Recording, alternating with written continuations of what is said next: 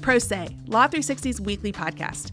I'm your host, Amber McKinney, and I'm here with my co-hosts, Bill Donahue. Hello, hello. And Alex Lawson. Hey, guys. Guys, today is our big decade ender show. Yes, Been it a is. good one. Yeah, well, I mean, it's definitely been one. Yeah. That much we can confirm. 10 years have definitely passed. We'll be going over lots of different things that have changed, that happened in the intervening years. But I wanted to ask you guys, like you say, this was a formative time in our lives. What were Yeah. you guys doing in 2009? I graduated from college in 2009. I was eating a lot of dollar slices of pizza. Congratulations to you. Living in an extremely, some would say troublingly cheap New York City apartment.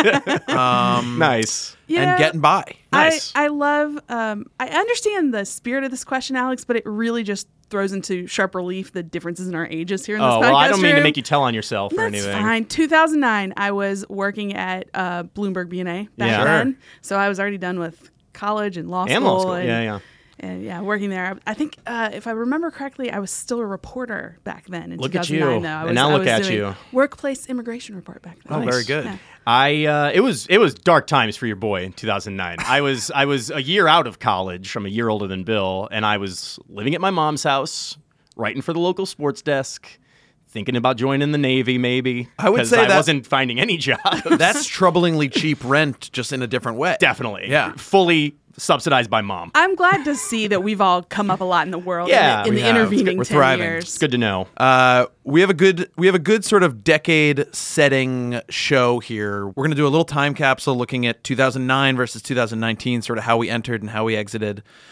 We're going to look at, after that, we're going to do some of the biggest trends, the big narratives that everyone is sort of looking back and seeing now that we're making a coherent picture of the decade. Yeah. Then we're going to do some of the biggest trials and the biggest Supreme Court cases and run through, all the sort of substantive legal stuff that you have to know when you're looking back at the decade. Yeah, and we have so much to get to that we are going to dive right into the numbers. Yeah, Alex, give us we some really stats. should. I just pulled together a little time capsule for us, going over some, like I say, some facts and figures. One thing to know is that in 2009, law firms were making a lot of money. In 2019, some of those very same law firms continued to make money. No way. Let's go to the. These are the rankings. I did top 5 gross revenue according to AmLaw from 2009, 5-1. You got Sidley Austin, Jones Day, Latham and Watkins, Baker McKenzie, and Skadden at the top. So that was 5-1, 2009. Fast forward to 2019, you got Skadden jumped down from 1 to 5. Tough for them. Skadden, DLA Piper, Baker McKenzie, Latham and Watkins, and Kirkland and Ellis. Just a little fun, just a little context here. Skadden was the top gross revenue earner in 2009 with $2.2 billion. In 2019, this year, that wouldn't crack the top 5 because Skadden at number 5 was $2.6 billion this year. So let's give them all a hand. You guys are doing great. Yeah. We're so thrilled for you. Very much so. Running around the industry a little bit, according to the American Bar Association, there were 1.18 million lawyers working for U.S.-based firms in 2009. That number climbed 14% to 1.352 million in 2019. And let's not forget about the students. The U.S. News and World Report. When we had production meetings, I predicted that the top 5 law schools would probably be unchanged. Was I right? You're pretty close, yeah. So this is from U.S. News and World Report, who does they do a fulsome ranking every year. Again, for time's sake, I have trimmed it to the top 5. 2009, 5-1 top law schools: NYU, Columbia, Stanford, Harvard, and Yale. 2019, NYU, Columbia, University of Chicago, Harvard, and Yale. Wow. Yale was number 1. Tri-City. Yes. I'm very, very proud of them. Yale was number 1 every year this decade. And Harvard was number 2, I believe, every year. This is the first year, actually, 2019 is the first year that Stanford is not in the top 5 at all. They had been a fixture of the top 5. They are out now. They have to clearly get their act together to take us out. No offense to anybody who went to Stanford. In any case, I thought it would be instructive to take a look at the composition of the Supreme Court. So at the end of 2009, I remember this incorrectly, by the way. I thought that Sonia Sotomayor was appointed in the 2010s, but she was in 2009. So at the end of 2009, we had John Roberts, Samuel Alito, Antonin Scalia, Clarence Thomas, Anthony Kennedy, John Paul Stevens, Ruth Bader Ginsburg, Stephen Breyer, and Sonia Sotomayor. Over the course of the next decade, we swapped out 3 of those justices, one appointed by Barack Obama when he tapped former Solicitor General Elena Kagan to replace the retiring Justice Stevens. Kagan, one of the handful of, I believe there's like 9 or so justices who were never a judge before. She was a dean of Harvard Law School and then the Solicitor General. Forgot about that. And then 2, of course, were appointed by Donald Trump, who nominated Neil Gorsuch from the 10th Circuit to fill the seat left vacant by the death of Antonin Scalia. And then, of course, last year, Brett Kavanaugh of the D.C. Circuit, who we'll be talking about later, took the seat vacated by his former boss, Anthony Kennedy, like I said, in 2018. Probably would also be remiss if I didn't acknowledge the High Court was not without a little bit of drama about empty seats. In 2016, after Scalia died, there was a Obama-nominated Merrick Garland from the D.C. Circuit. There was a long sort of period of inactivity by the Senate. Garland never even got a hearing, but that's where we are now. Still with 9. We swapped out 3 over the years, and so It's a great little snapshot. I feel like I thought so. That'll get us oriented a little bit. like we're all caught up. Yeah. Let's just call the show now. Yeah, that's good. Anything else? No, we covered everything, I think. Yeah. Well, I think this is a nice segue to us talking about some of the big legal trends that we saw over the decade. This whole idea of how the legal industry entered the decade and now how they're leaving it. Because the first thing that we want to talk about is the presence, the problem of the recession that started very late in the end of last decade, and much of the defining sort of thing of the first few years of this decade for the whole country, but in particular, the legal industry was trying to find ways to sort of claw our way back to recovery from that. I'm very familiar. I don't know if you heard at the beginning of the show, I was unemployed. So I am right there with you. Yeah, it was a real shadow over how this decade started. Yeah. Yeah. So the defining thing here is that, the industry really has at this point seemingly rebounded fully from it, but there are some things that appear to have been more structural or deeper changes that were caused by it. So let's break it down a little bit. So we all remember the economy tanked in the fall of 2008, September and October of 2008. The impact on firms was pretty immediate. There were huge layoffs, all sorts of belt-tightening measures. Things sort of culminated symbolically in February of 2009, a day that was termed Bloody Thursday, when 8 of the country's big firms, the big law firms, announced on a single day 748 layoffs, including 320 lawyers and 428 support staff members. Yes. So you saw big firms like Heller Ehrman go down. Dewey LaBeouf and other firms sustained a lot of critical damage that we would later then see sort of manifest itself later. Yeah, there were like parallels to what was going on in the finance industry. A lot of the big mortgage houses go under and all that. Starting salaries for associates tanked. They dropped from an average of 149,000 in 2009 to 93,000 by 2011. Employment of graduates just out of law school plummeted as well. So we really entered in 2010 really limping into the decade. And as we've come along, some things have rebounded. We all remember that the economy started to rebound, 2012, 2013, 2014. And it has obviously done very well of late. And the legal industry has really sort of followed that track. Law firm graduate employment rates are back to pre-recession levels. They're at about 70%. At least at the very, very top elite law firms, associate pay scale and bonuses are back to record levels. I saw one report that, that 190,000 is the new normal at some of these really, really top tier firms. We've seen bonuses have been very big this year at those firms. On the firm level and the sort of the institutions themselves, things are pretty good.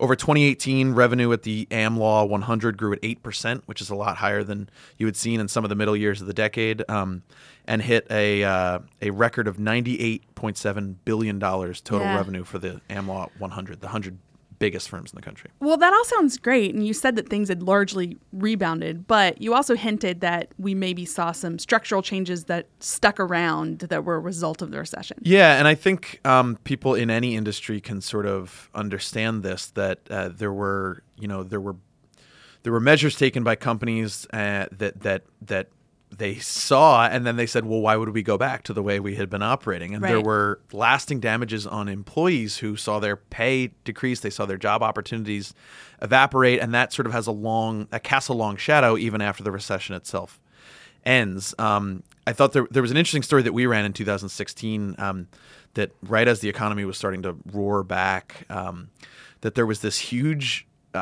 gap, that there was this huge shortage of mid-level, really experienced associates because it was this delay. It was this 5-year Yeah, because delay. those people couldn't get jobs or they got laid off immediately. Exactly. So. So you saw this really heated There was a job disruption. market it was just a whole class of associates that didn't really exist in the way that it would have in a normal year. Yeah. And I mentioned earlier about the top earning law firms have really rebounded to form, but we've seen maybe a little bit of a segmentation that the average starting associate pay has remained far below where it was pre-recession when you get outside that sort of top upper echelon. And the overall median starting pay for lawyers, looking outside of the firm context at all, has never really recovered from the recession. It was $82,000 a year when the recession hit, and it was $70,000 at the end of 2017. So that's the average just starting pay for lawyers in general. And we talk about the cost of undergraduate, but also the talk of the cost of legal education is astronomical, and that hasn't sure gone is. down. As if anything, it's gone up over the. It's definitely gone up because I think about how much debt I took on to get through law school and thought it was so terrible at the time. But I read some of these stories now about the amount of the cost of tuition per year, and it's so much higher than when I was in law school. Well, and I think that that's an important thing to note, only because we don't want to sound like we're coming like we have a tin ear about what a hardship that people are only making $100 instead of $150. But when you're coming out with this part $300,000 in debt and you expected to make X amount of money, it is a big deal when those kind of. Also when you pair it with the stat you just said, which not everyone is making those big law starting salaries. A lot of people are using their law degrees in other ways and maybe are more in this middle range that you were talking about. Yeah. It's really hard to live in a major city, Yeah. make that kind of money, and also pay these huge student loan bills. So perhaps as a result of that, over the back half of the decade, we've seen the graduating classes coming out of law schools going down every year. It reached a peak in 2013, which perhaps was people, the economy tanked and a bunch of undergraduates sort of punted on the job market and went to law school. But from 2013, when we saw a real peak, it has gone down a lot ever since. So, and the other one real big thing that we've seen as a lasting impact of the recession is the way that firms are structured when it comes to support staff and overall employees and the amount of money that they spend. That hasn't really recovered at all. I think it's up for debate whether or not the use of technology, the use of outside vendors, all like legal services companies, all that stuff was sort of going to happen anyway.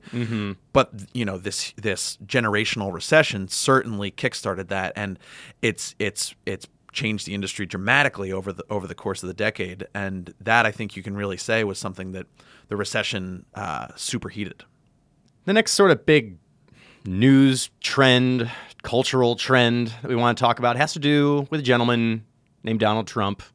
I don't know if you guys are familiar with Donald Trump. Never heard of him.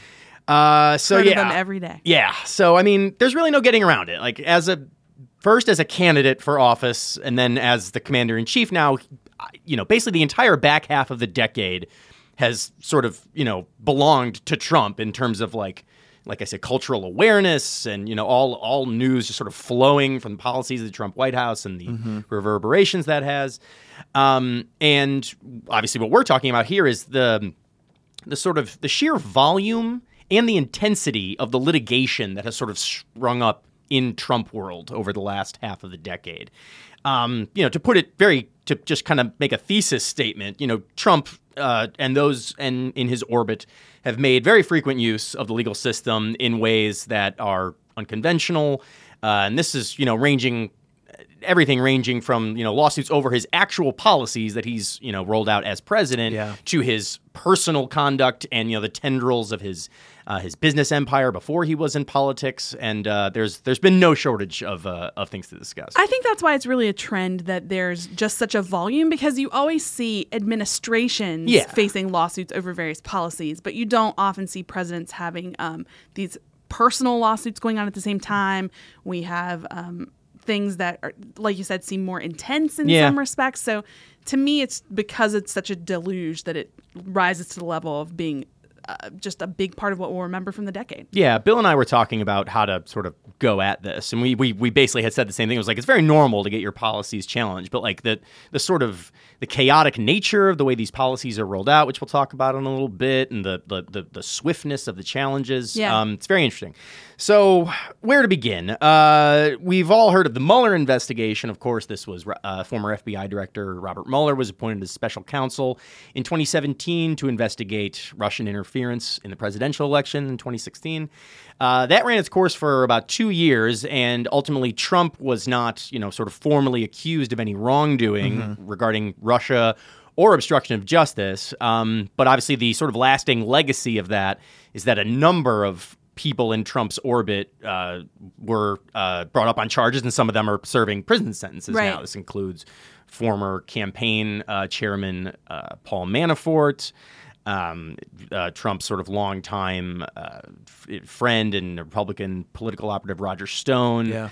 Various people in the big law world were pulled into this. Gregory Craig had a trial. He was acquitted, of course, but he got pulled into this. This was Mueller adjacent. So that's very interesting. And most of these things related to financial crimes, lying to investigators about the probe that was going on. You didn't see a lot of... There were Russian officials who were charged, and I think one or two are facing charges, but many of these people will never set foot in the United States.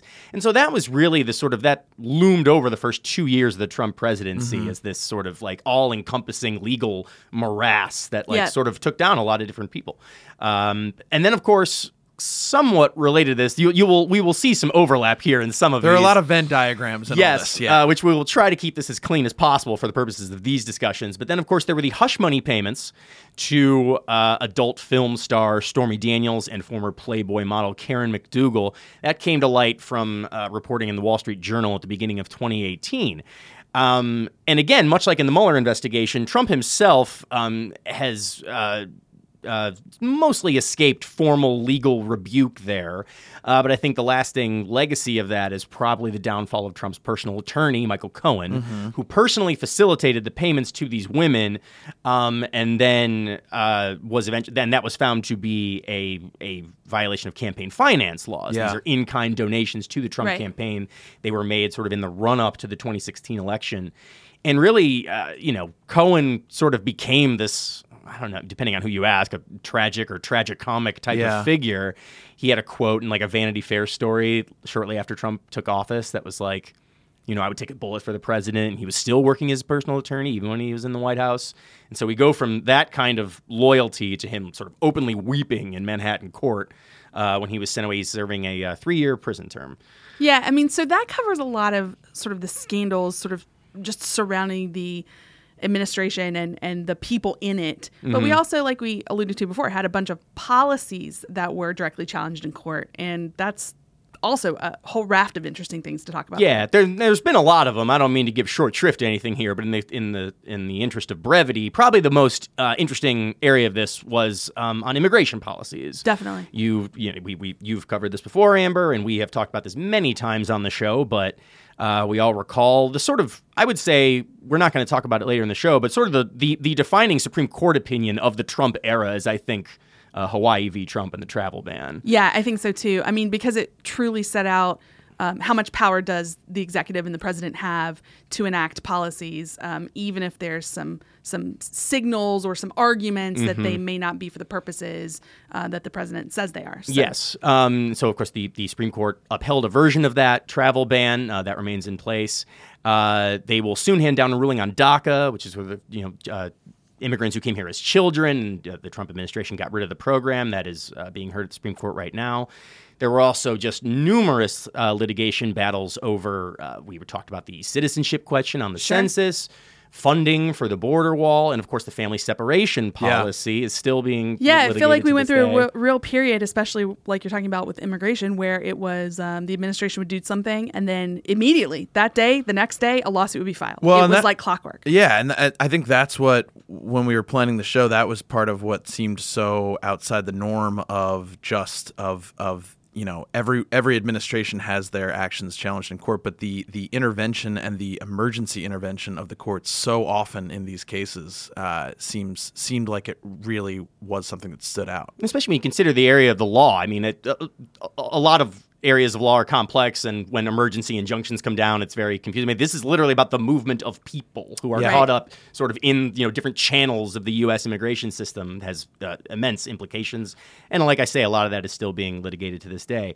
So we've talked a little bit about the lawsuits against Trump the person and Trump the president, the administration, but there's some of the stuff dealing with his business entanglements, right? It's sort of like, I feel like that overlaps those two. Yeah, he was a very unique person to seek the office in that regard. There have been people who have worked in business and then went into politics. It's not some earth-shattering thing. But when you consider the sort of scope of his business celebrity and all the different properties he has all around the world, it's given rise to a lot of interesting lawsuits. Basically, they allege different things, but they all basically allege that Trump is using the power of the office to enrich his business interests, which are still operating.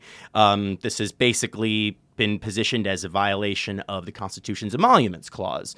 And there are lots of those cases that are working their way through. The sort of ripest of those is a challenge from the District of Columbia and the state of Maryland, who are litigating about Trump's purchase, not about the purchase, but about the fact that he does own the Trump International Hotel, which is steps away from the White House. Mm-hmm. Many foreign dignitaries have come through Washington. They've stayed there.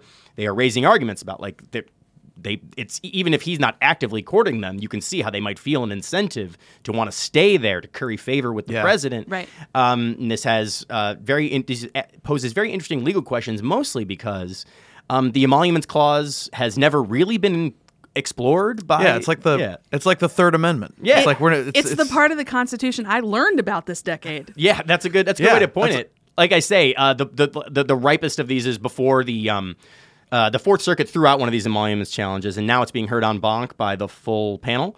And there was I'm paraphrasing, but there was a quote from one of the judges who was like, "We're just up here winging it. Like, we don't this is uncharted territory." That was like a direct quote from. These are some of the most foremost legal minds in the country. So yeah, I mean that's the type of thing that the reason it's never been tried before is because there's never been a person like this who's held the office. And I think the last thing to talk about is one that's bubbled up quite recently, and that is as various bodies try to investigate Trump and find out specifically about some of his financial past, the administration has been very aggressive in looking to block subpoenas by these investigative bodies.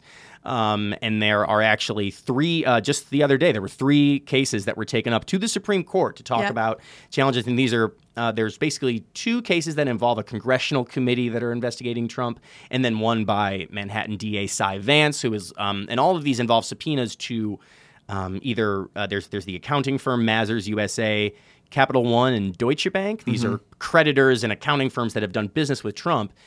And basically, the assertion by the White House is that the sort of immunity from criminal prosecution extends, not only personally to Trump, but to subpoenas that are served to third parties relating to information prior to the time he became president. So this is obviously a very creative, use of that doctrine, and it's failed at basically every level, and now it will rise to the Supreme Court. Trump. For me, the big takeaway here is that so many of these things are Trump's administration and his own actions are creating a whole body of case law that just didn't exist before this decade. Yeah, posing unique problems that the courts feel that they have to jump into.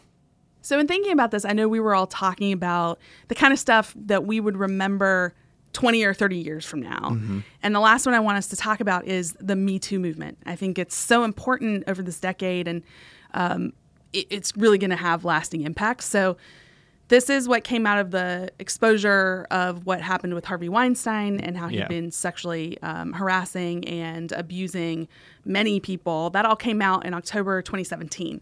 So the Me Too movement started as a social justice movement to draw attention to those issues. And it's really had tendrils that have spread far beyond just sort of that started in a media sense. It was like a litmus test for like many industries, right? Like it stretched into so many areas of the culture, and the legal industry is no exception. And I think it also expanded beyond just calling out sexual assault and harassment, and also into just sort of this broader look at how women are faring in our culture, how they're faring in the workplace, issues of inequality. So it sweeps in just a lot going on.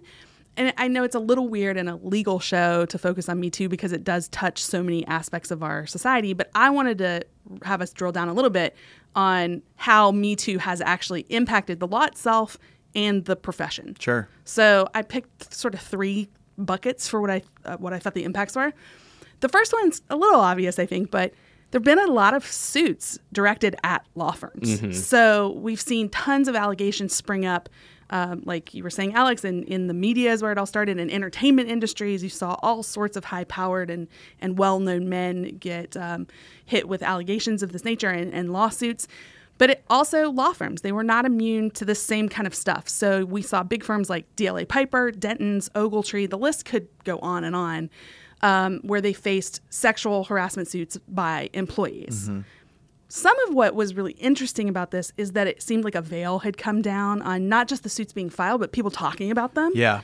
And a lot of the lawsuits sort of mirrored this language about bro culture at the top of law firms, about men devaluing women, not just in terms of harassing them, although many allegations were that, and some of them were quite startling, but also just pay inequality took center stage. There were lots of, we on our own show have talked a lot about how certain structures within law firms keep pay sort of hidden and secret, so then women find out much later that they're being far undervalued compared to their male counterparts.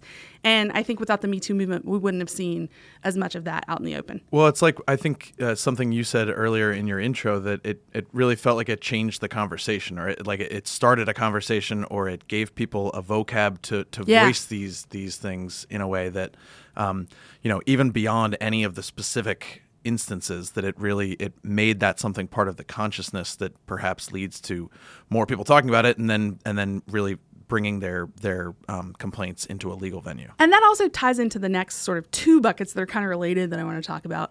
One is how the law itself is changing, or at least discussions about it changing in light of these kind of lawsuits about sexual harassment. As Me Too took hold, you saw more and more attorneys and judges questioning how the law itself could handle these allegations. And one common complaint that you saw a lot is that many of these high-powered men would settle with women and have them sign non-disclosure agreements, and then that actually protected them and allowed them to continue predator-style behavior because no one could talk about it and no one knew what was happening. Mm-hmm. So you've seen a lot of pushback in the legal community about not allowing those kinds of provisions in settlements that address these types of issues. So that's one thing that I think we're going to continue to see movement and change on what's allowed and what sort of the social ills that can come from constructs in the way we handle these legal cases and the settlements that come out of them. That's what made it so interesting to look at it in the legal realm, because this is an area where people are demanding legal recourse. And so it was interesting to watch this sort of like institution grapple with this very basic question. Mm-hmm. Yeah, and the last one is similar, but I wanted to call it out as its own thing because it's a little bit different.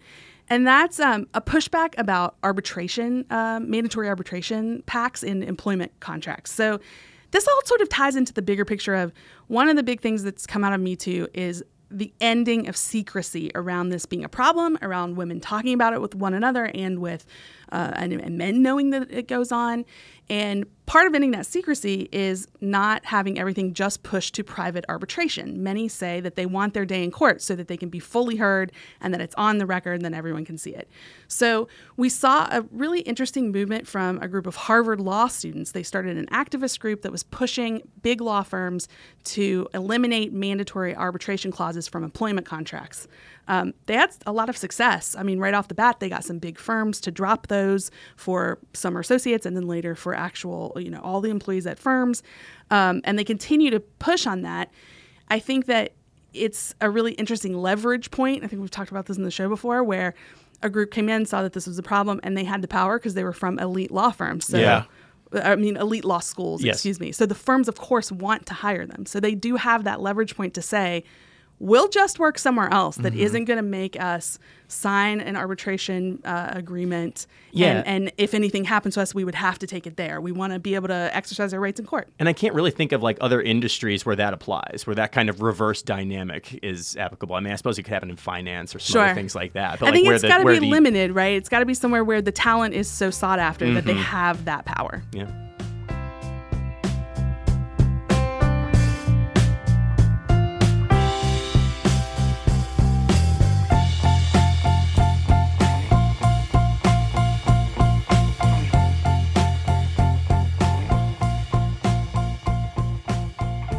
Next, we wanted to discuss the trial of the decade, and this presented something of a quandary, in the pro se office. So, we were talking about how to discuss the segment. The kinds of trials that get trial of the century or trial of the decade, in this case, designations, aren't always the kinds of proceedings that we cover at Law 360. Beat for beat, they tend to involve violent crimes or celebrities or things like that. So, we're going to kind of do one from column A, one from column B. Seemed like a very clear choice for the trial of the decade that drew the most attention, nationwide, worldwide, which we'll talk about in a second. And then we'll do one that sort of really is up your alley if you're a corporate lawyer and we're paying attention to sort of high-stakes trials for the last 10 years. And Bill, I think you want to get us started. Yeah, I mean, I think that's a very clear idea of what we're trying to do here. The first one that we're going to talk about is the 2013 murder trial of George Zimmerman, following his shooting of a 17-year-old African-American high school student named Trayvon Martin. Yeah. We wanted to hit on this one because, as Alex said, it probably is the trial that drew, the most attention in the decade. But it really, I think it really touched on a number of big issues, whether that's race or guns or social media, that I think now when we're starting to look back and try to find a coherent picture of the decade, those are really some of the defining issues. Without a doubt. Yeah. So we'll do a quick catch-up. Zimmerman was a 28-year-old man living in Florida, and on the night of February 26, 2012, he shot and killed Martin. Martin was visiting relatives at a Florida gated community where Zimmerman lived. Zimmerman was a neighborhood watch member. So Zimmerman saw Martin in the neighborhood, believed that he posed a threat or was suspicious, called the police to report this, pursued Martin, got into a physical altercation with him, and then shot him, claiming that it was self-defense, that Martin had attacked him. The shooting provoked public outrage. There were, with sort of the accusation that you would assume that this was a racially motivated killing of a young unarmed black person. The President Obama famously weighed in on the situation, saying, quote, "If I had a son, he would have looked a lot like Trayvon." NBA players donned hoodies before a game as a form of protest because Trayvon Martin had been wearing a hoodie when the incident happened. So it was just really a situation that it galvanized a lot of viewers, and it raised these big issues of the use of violence and the use of violence, particularly involving against a black person. But we did get to a trial in this one, so let's talk about the trial itself. So in April, about 2 months after the shooting, Zimmerman was charged with second-degree murder. There was obviously all sorts of pretrial proceedings that went on over the course of the next year. But in June of 2013, we finally went to trial in a Florida courtroom. The trial went for about 3 weeks of testimony, but it was pretty notably short on exact details of what had happened that night. That there were no witnesses to the shooting. There wasn't a whole lot in terms of the things that a prosecutor would look for, right, in that they want to present that case. Also, a thing that was discussed a lot at the time was the presence of Florida's self-defense law, or stand your ground law. Yeah. Which created, I just mentioned that there wasn't a whole lot of evidence for prosecutors to work with. The bar was raised even higher by this stand your ground law, which basically said that the prosecutors had to, it was on them to prove that beyond a reasonable doubt that Zimmerman hadn't, acted in self-defense. Yeah, because you would think in the absence, if you're just looking at it as a novice, in the absence of firsthand evidence, we know the facts enough to know that one guy shot another guy, and the guy who got shot didn't have a gun. Right. So it's like, well, this raises questions about self-defense, but the presence of this stand your ground law was really a game changer in that regard. Yeah, and so the trial went on, and on July 13th, 2013, the verdict rendered a not guilty verdict on all counts against Zimmerman. Yeah, and that obviously sparked a whole other wave of reaction to what had happened there and whether or not justice was properly meted out. Yeah. It wasn't some of the, it wasn't a violent protest in the streets. There were some physical protests after this. But I think what's really interesting to talk about is some of the social media reaction, because this was 2013. Facebook existed, Twitter existed, but this was really one of the first times that we saw a concerted effort of advocacy and response to something like this via social media. And the night of the verdict, the hashtag started circulating on social media, Black Lives Matter. Yeah. And many people will have heard that before, and that's because eventually that would grow into this sort of umbrella term for a movement aimed at stopping violence and systemic sort of society-wide racism against Black people. It would become even more prominent a year later during the protests in Ferguson, Missouri, and it's a movement that still exists to this day and still is heavily in the conversation. So you can track that back to this trial, and so the trial was itself a very big deal, but the reverberations of it are still going to this day. That trial was hugely important, but now we're going to pivot. It's a bit of a sharp change of tone here to one that's just about the business world. Yeah, but it too is a hugely important trial.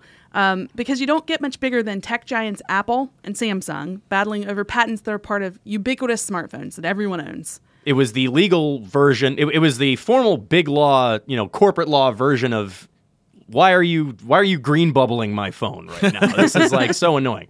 No, it's far more important than that. Yeah, so this one, it was a dispute that lasted 7 years. It started in 2011, so it's actually perfect for this decade show because it spanned the majority of this decade.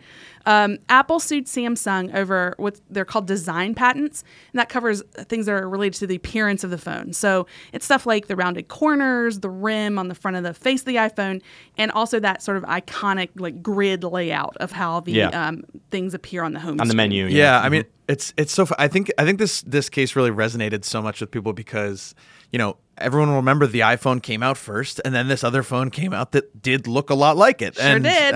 So that was Apple's argument right there. On a personal note, also, this case was like finishing school for like Law 360 reporters when you're reporting on patents. Because I started in 2013, and I was like in media res here. I definitely covered a couple filings in this case. I do think that there's a high likelihood if anybody's worked here in the last decade, they've written at least one Apple Samsung. Well, there was just so much. War. Like it went on for 7 years, we did. say. Anyway, so yes. Yeah, so it actually, what you just said there, I want to make it clear here. We're cheating just a little. I mean, it wasn't just one trial and done. Yeah. It went up and down. There were tendrils and various avenues. This ongoing war included... I'm not going to call the podcast segment referee on you. I think Thanks, I appreciate it. I think it counts. But it's important for people to know this was a really lengthy battle. Yes. So it included several trials, a trip all the way up to the U.S. Supreme Court, and then even some post-trial settlement to drop outstanding claims that remained after the final trial. So a lot of ping-ponging back and forth on this one. Just to tell people a little bit more about what happened, Apple and Samsung first went to trial in 2012. Apple won $1 billion in damages. with a B. Yeah. So the Supreme Court eventually got that before them. They vacated about $400 million of that a few years later. It was the first design patent case that court had heard in 120 years. So it was a big deal on every level. Huge numbers, huge companies, phones everybody owns, and the Supreme Court hadn't touch design patents in 120 years. I really wish I knew what the design patent was 120 years ago. I should have looked that up. I bet it was something hilarious. We'll add it in the show notes. So then there was a retrial in the spring of 2018, and that led to Apple being awarded $538 million for Samsung's design patent infringement. Okay. Okay. So, like you said, it went back and forth. There were big rewards that were then cut. And these are big important companies with, foundational technology. What's the big takeaway here? Was it our decade winner in the business trial category? Yeah. So I know it's big numbers and big companies, but it's not just that. It's big impacts, too, about what's important for these companies. So a lot of people used to think design patents were just like, this nice extra thing you have. Yeah. Not as important as a utility patent, which covers the actual tech, not just like the look of how something's designed. So this case proved without a doubt big money can be attached to design patents. Yeah. They're very important, especially in the tech world we live in now. So they're something you really want to protect in your IP portfolio, and that was a bit of a sea change. And then, I don't want to get too in the weeds of patents, but just a little, guys. So the way that the design patents are considered, there's something called an article of manufacture. That's a term of art that comes from the actual design patent statute, and it says that a company selling an article of manufacture that infringes on a design patent has to pay its total profits and damages. Yeah. So the Supreme Court said that article of manufacture doesn't necessarily have to be the whole product. It could be just a component. And that's important when you're thinking about an iPhone or a Samsung phone equivalent. Are they talking about the whole phone, or are they talking about just a part? Because it can really change the calculation of what damages people get. And that's really important as more and more tech rolls out, how you parse out, do we have to talk about the whole thing, the end product, or just parts of it? Yeah. So when it actually went back down to a jury to apply that test, that it doesn't have to be the entire phone, doesn't seem like the jury really listened to that, because they gave that giant verdict I mentioned earlier, the $530 million in damages. It seems pretty clear that they must have just thought, it's the whole Samsung phone here. Yeah. And so I think we're going to see that continuing to play out in the tech sector, where juries have to weigh and figure out what the design patents actually apply to when they're assessing damages. I know that sounds a little wonky, but it just has such big dollar implications and big implications in how tech's designed and put together that you really can't underestimate the impacts of this case.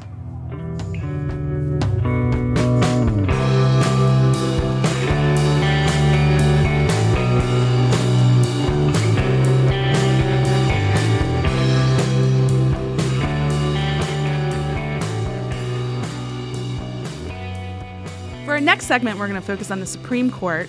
Each of us has picked one of the most consequential decisions out of the decade. Bill, I think yours is up first. Yeah, we're going to start off with the court's 2010 ruling in Citizens United versus Federal Election Commission. This Citizens United is for end-of-decade Supreme Court lists what The Social Network is for end-of-decade movie lists. Wow, great. It came out in 2010. It's just under the wire, and it's very important. Great analogy. Thank you. It's one of my okay ones, I think. So if we don't remember it, it was a First Amendment ruling, and it struck down federal restrictions on how corporations and other groups of people spend money on politics. I don't think that for any listeners of this show, we're going to need to sort of sell the stakes on it. It sparked all sorts of fears about unlimited money and dark money in politics. And the impact and the propriety of this ruling is still being debated to this day. It was, I think, more like, since like Roe v. Wade, I can't remember another Supreme Court decision that gets like name checked in political speech. Yeah, I mean, Bush v. Gore, right. I guess. But like that obviously just sort of speaks for itself in a certain way. It just has it has a good name. It's like Citizens United. And also, this one's such a biggie. I feel like if you did like some man on the street thing and you were like, name a Supreme Court case, odds are you get at least a few people that said this one. Exactly. So by a 5-4 vote, the court struck down pieces of the McCain-Feingold campaign finance law, specifically provisions that barred corporations and other groups from making what's known as independent expenditures for political communications. So to be clear, these aren't direct contributions to candidates or campaigns. It's money spent independently on ads or communications that support or denounce a candidate. That's the idea of this independent expenditures. So the court said that spending it's an important form of protected speech under the First Amendment, and that the government can't simply ban that kind of speech because it's coming from a corporate rather than individual speaker. That was a thing that was later, that was what you heard a lot about this ruling, that corporations are people and that corporations can speak in the same way that people can, which wasn't really as controversial a take as perhaps it was portrayed at the time. But either way, so in 1990, this other ruling had come out and had upheld restrictions had upheld similar restrictions on the grounds that the government had an interest in limiting, quote, the corrosive and distorting effects of the immense aggregations of wealth. But this ruling specifically overturned that, and like I said, returned to an earlier set of case law that made that idea of corporation speaking not exactly the most controversial thing, but the impacts of the ruling, regardless of whether or not it was this brand new type of ruling, the impacts were pretty clear. The ruling and then several follow-up rulings really enabled the rise of what have become known as super PACs, which everyone has likely heard of. Outside groups that can solicit as much money as they want from wealthy individuals and corporations and then spend it to advocate for certain candidates. They can't coordinate with campaigns, but they can directly advocate on behalf of a campaign. They're not just saying, we care about the environment or we care about whatever. They can support a candidate. And so that's created a situation where very wealthy people can put their money into these PACs and then they can spend as much as they want. The super PACs themselves must disclose their donors. The court specifically said in Citizens United that some level of disclosure is not too much of a burden on their First Amendment rights. Yeah. But donors who want to use these systems, people have figured out ways to use other mechanisms of the tax code and all sorts of other things to hide the disclosures that are hide the names of donors to these groups. It's created all sorts of fears about, I think people have heard the term dark money. Right. And that's just money that can't be traced back to the actual origin. Exactly. So, there's debate about whether there was already a rise in outside spending and sort of untraceable money in politics leading up to this decision. But no matter whether that's true or not, this certainly led to a spike in that kind of money. We've seen huge numbers of outside donations coming in the elections that have come out after the election. So everyone will be aware that we are heading into another election season. We are indeed. The impact of Citizens United will certainly be discussed more, and we will see if how much of this outside money is flowing into politics. Mine also has a tie to the upcoming election because I want to talk about National Federation of Independent Business versus Sebelius, otherwise known as the case about Obamacare. Yeah. Now, this is another one that's important, though it doesn't get name checked because this is quite a mouthful. It's quite a mouthful to say. Yeah, so President Barack Obama signed the Affordable Care Act into law in 2010. I think we all remember it was very contentious, and it's arguably the most impactful social safety net legislation since the New Deal. Definitely. So Obamacare, in case you've forgotten, it aimed to increase the number of Americans just covered by health insurance, but it also had mechanisms that were trying to tamp down the overall cost of health care in America. The law is complicated, it's very long, but there's a few key things to remember for how these suits played out. One is that you can be insured privately, like most of us get it through our employer, but you can also now, under Obamacare, buy a policy through this Obamacare exchange. Mm-hmm. From the government. And if you didn't have either your insurance through your employer or buy from the exchange, you had to pay a penalty for not being insured. That's what they called the individual mandate. It meant that people had to get insurance. Yeah. Also, to make sure states took part in all of this, the ACA mandated that states had to expand coverage for people or they'd lose some key federal funding. Yeah, it was meant to be like a punitive thing if you didn't buy in. And this individual mandate is sort of the centerpiece of the law. It creates a situation where the idea was that you had to force more people into the pool to dilute the risk, and that would make insurers cover it. Yeah, you basically need enough young and healthy people in it to prop up the payouts that have to go to people that need the insurance. That's just the general mechanics of how insurance always works. So now it's on a grand governmental scale. Exactly. Mm-hmm. So I think it seems a little silly to say this out loud, but to call Obamacare contentious is just an understatement. Yeah. I mean, it was hard to get it passed, and there were vocal opponents. Yeah, I mean, he used up like the entirety of the political capital the first term, really. So no surprise, it was basically immediately that 26 states, several individuals, and this National Federation of Independent Businesses sued to overturn the law. It was a super closely watched Supreme Court case, and it came out 5-4. So it had all the trappings of being very exciting when we were waiting for it, and it was such a close case. The court ruled the individual mandate was legitimate. That was okay, because in essence, it's a tax. Yeah. But the court struck down the provision that would withhold funds for states that didn't expand the program. So if I can play sorry to interrupt you. If I can play media watchdog, I do recall that when this came out, CNN sent out a false alert that the law was struck down. It's because it was really complicated, and they misread that was a penalty tax. I went back to reread some stuff in preparation for the show, and man, it really is complicated. Yeah. So I understand how that happened, but the individual mandate lived on. They said it's a tax, and then well, you'd think that'd be the end of it, wouldn't you? No more controversy over this piece of legislation, is there, Amber? Gosh, I mean, well, there was a subsequent Supreme Court case in 2015 that was over some consumer subsidies in the act. Those got upheld. And Republican members of Congress have tried, when I say repeatedly, I mean dozens and dozens of times, to attempt to overturn Obamacare. Yeah. So that continues apace there. That seems to crop up every so often where Republicans get the chance. Yeah, they were mostly symbolic votes when the Democrats held the Senate. Yeah. But yeah, I mean, it would be like every other week, like accompanying some funding bill. Symbolic or not, I think it just shows that if they had the levers of power to do it, they would definitely try to overturn this entire law. No, definitely, yeah. And currently, there's a case brought by Republican state attorneys general that is supported by the Trump administration that's looking to completely invalidate the Obamacare. That's actually made it to the Fifth Circuit. There have been oral arguments in that one. It seemed like the Fifth Circuit might buy into gutting the law.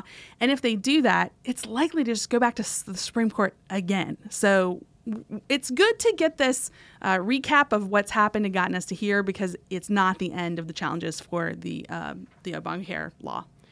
Probably the Supreme Court ruling from this past decade that has the sort of, most human application that was like, it really generated interest, not from people who were like, really into the weeds of legal technocracy or anything, but an impact on people's daily lives, was Obergefell v. Hodges from 2015. We know this better as the decision that legalized same-sex marriage throughout the land, gave a huge lift to LGBTQ advocates that were sort of fighting these incremental battles in the court that went up to the Supreme Court that we'll also talk about. But this was really this is the coalescing of all those efforts to legalize gay marriage.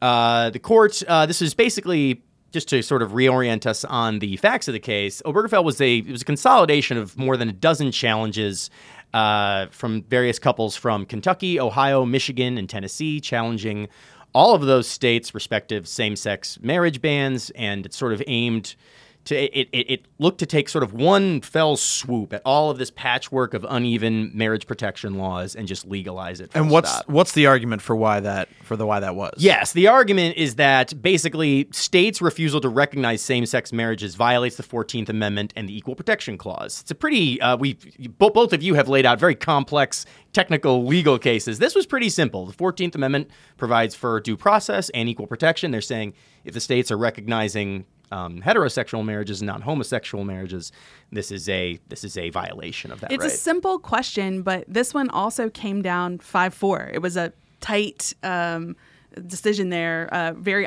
ideological, as everyone would imagine. Yes, yeah. They voted along their sort of relative ideological lines, save for Justice Anthony Kennedy, who sided with his more liberal colleagues to write the majority opinion. And in the process, I hope you guys will indulge me. It's a pretty long quote, but this is, for my money, one of the most iconic pieces of legal writing from the past 10 years. No union is more profound than marriage, for it embodies the highest ideals of love, fidelity, devotion, sacrifice, and family. In forming a marital union, two people become something greater than once they were. As some of the petitioners in these cases demonstrate, marriage embodies a love that may endure even past death. It would misunderstand these men and women to say they disrespect the idea of marriage. Their plea is that they do respect it so deeply that they seek to find its fulfillment for themselves. Their hope is not to be condemned to live in loneliness, excluded from one of civilization's oldest institutions. They ask for equal dignity in the eyes of the law. The Constitution grants them that right. And if you're like me, and you went to a lot of weddings in the summer and fall of 2015, this got read at a lot of weddings, and with good reason. It really is some lovely writing. I never thought of Kennedy as much of a writer, to be honest. And then he just hits you with this smoke on the black. In any case, there were dissents from the conservative wing of the court, as I said. Chief Justice Roberts and Antonin Scalia were sort of the most vocal, not opposing the issue in an ideological way, or saying that legalizing gay marriage is bad policy, but it's just the idea that you are overreading the protections of the 14th Amendment. It doesn't speak to marriage protection. This is an issue for the states to decide on their own, as they have throughout the history of the country, so they objected to it on those grounds. But as I said, I think the impact is pretty clear here. This was, a long fight in the LGBTQ advocacy movement, and it crested here, but it did not stand alone. There were a number of cases. The first domino to fall in this regard actually came before this decade, in 2003, when the court in Lawrence v. Texas struck down Texas's sodomy law, which criminalized homosexual behavior. In 2013, there were actually two. I forgot about this. There were two decisions that came down on the same day. The first was U.S. v. Windsor, which struck down the Defense of Marriage Act's definition of marriage as between a man and a woman. And this basically denied federal protection even for couples whose marriages had been recognized by the states. Yeah. It was brought by a woman who her wife died, and they lived in New York at the time, and New York recognized gay marriage. But the federal government would not extend to her preferential tax treatment to spouses who surviving spouses, citing DOMA. So that struck that down. Also, there was Hollingsworth v. Perry, which ruled that California's Prop 8, which amended the state's constitution to define marriage between a man and a woman, was unconstitutional. And like I say, it all kind of coalesced with Obergefell, made it, there were questions about how bold they would go, whether they would issue a ruling that wide, and they did.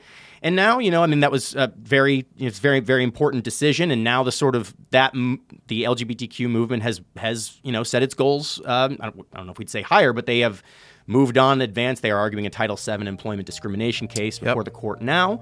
And that is just going to sort of be the next step in this long march to justice for this group of people.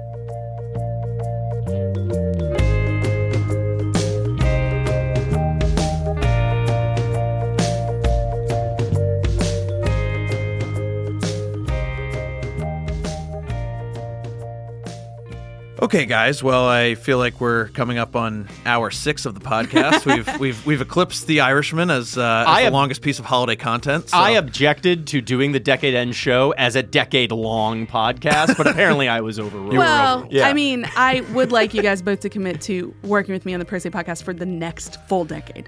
I don't know if I can sign that paper right here, but I'm feeling the love in this room as we head to the holidays. I'll definitely show up tomorrow. I'll give you that much. Okay, at least it's something. I do want to let our listeners know before we go that we're going to be off for 2 weeks, the holiday week and then the very first week of January. Yeah. But we'll see you guys back after that, and we'll get right back to the legal news. And I think we would be remiss if we didn't mention, as we always do, that so much of our stuff comes from the work that our reporters and our editors and everybody here at Law 360 does. So, a lot of stuff we were pulling for this show was coming from stories that were written in 2011, which was fun to go back through. Yeah. So thanks to everybody that helps us out with all of the great content. And it's also great working with you guys. Thanks for being with me, Bill. See you again next year. And thanks, Alex. See you again next decade.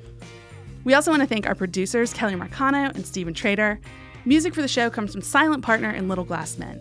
If you like Pro Se, please go leave us a review on Apple Podcasts. That helps other people find our show. For more information about anything we've talked about today, going back a whole decade, check out our website at law360.com/podcast. Thanks, and see you back here in January.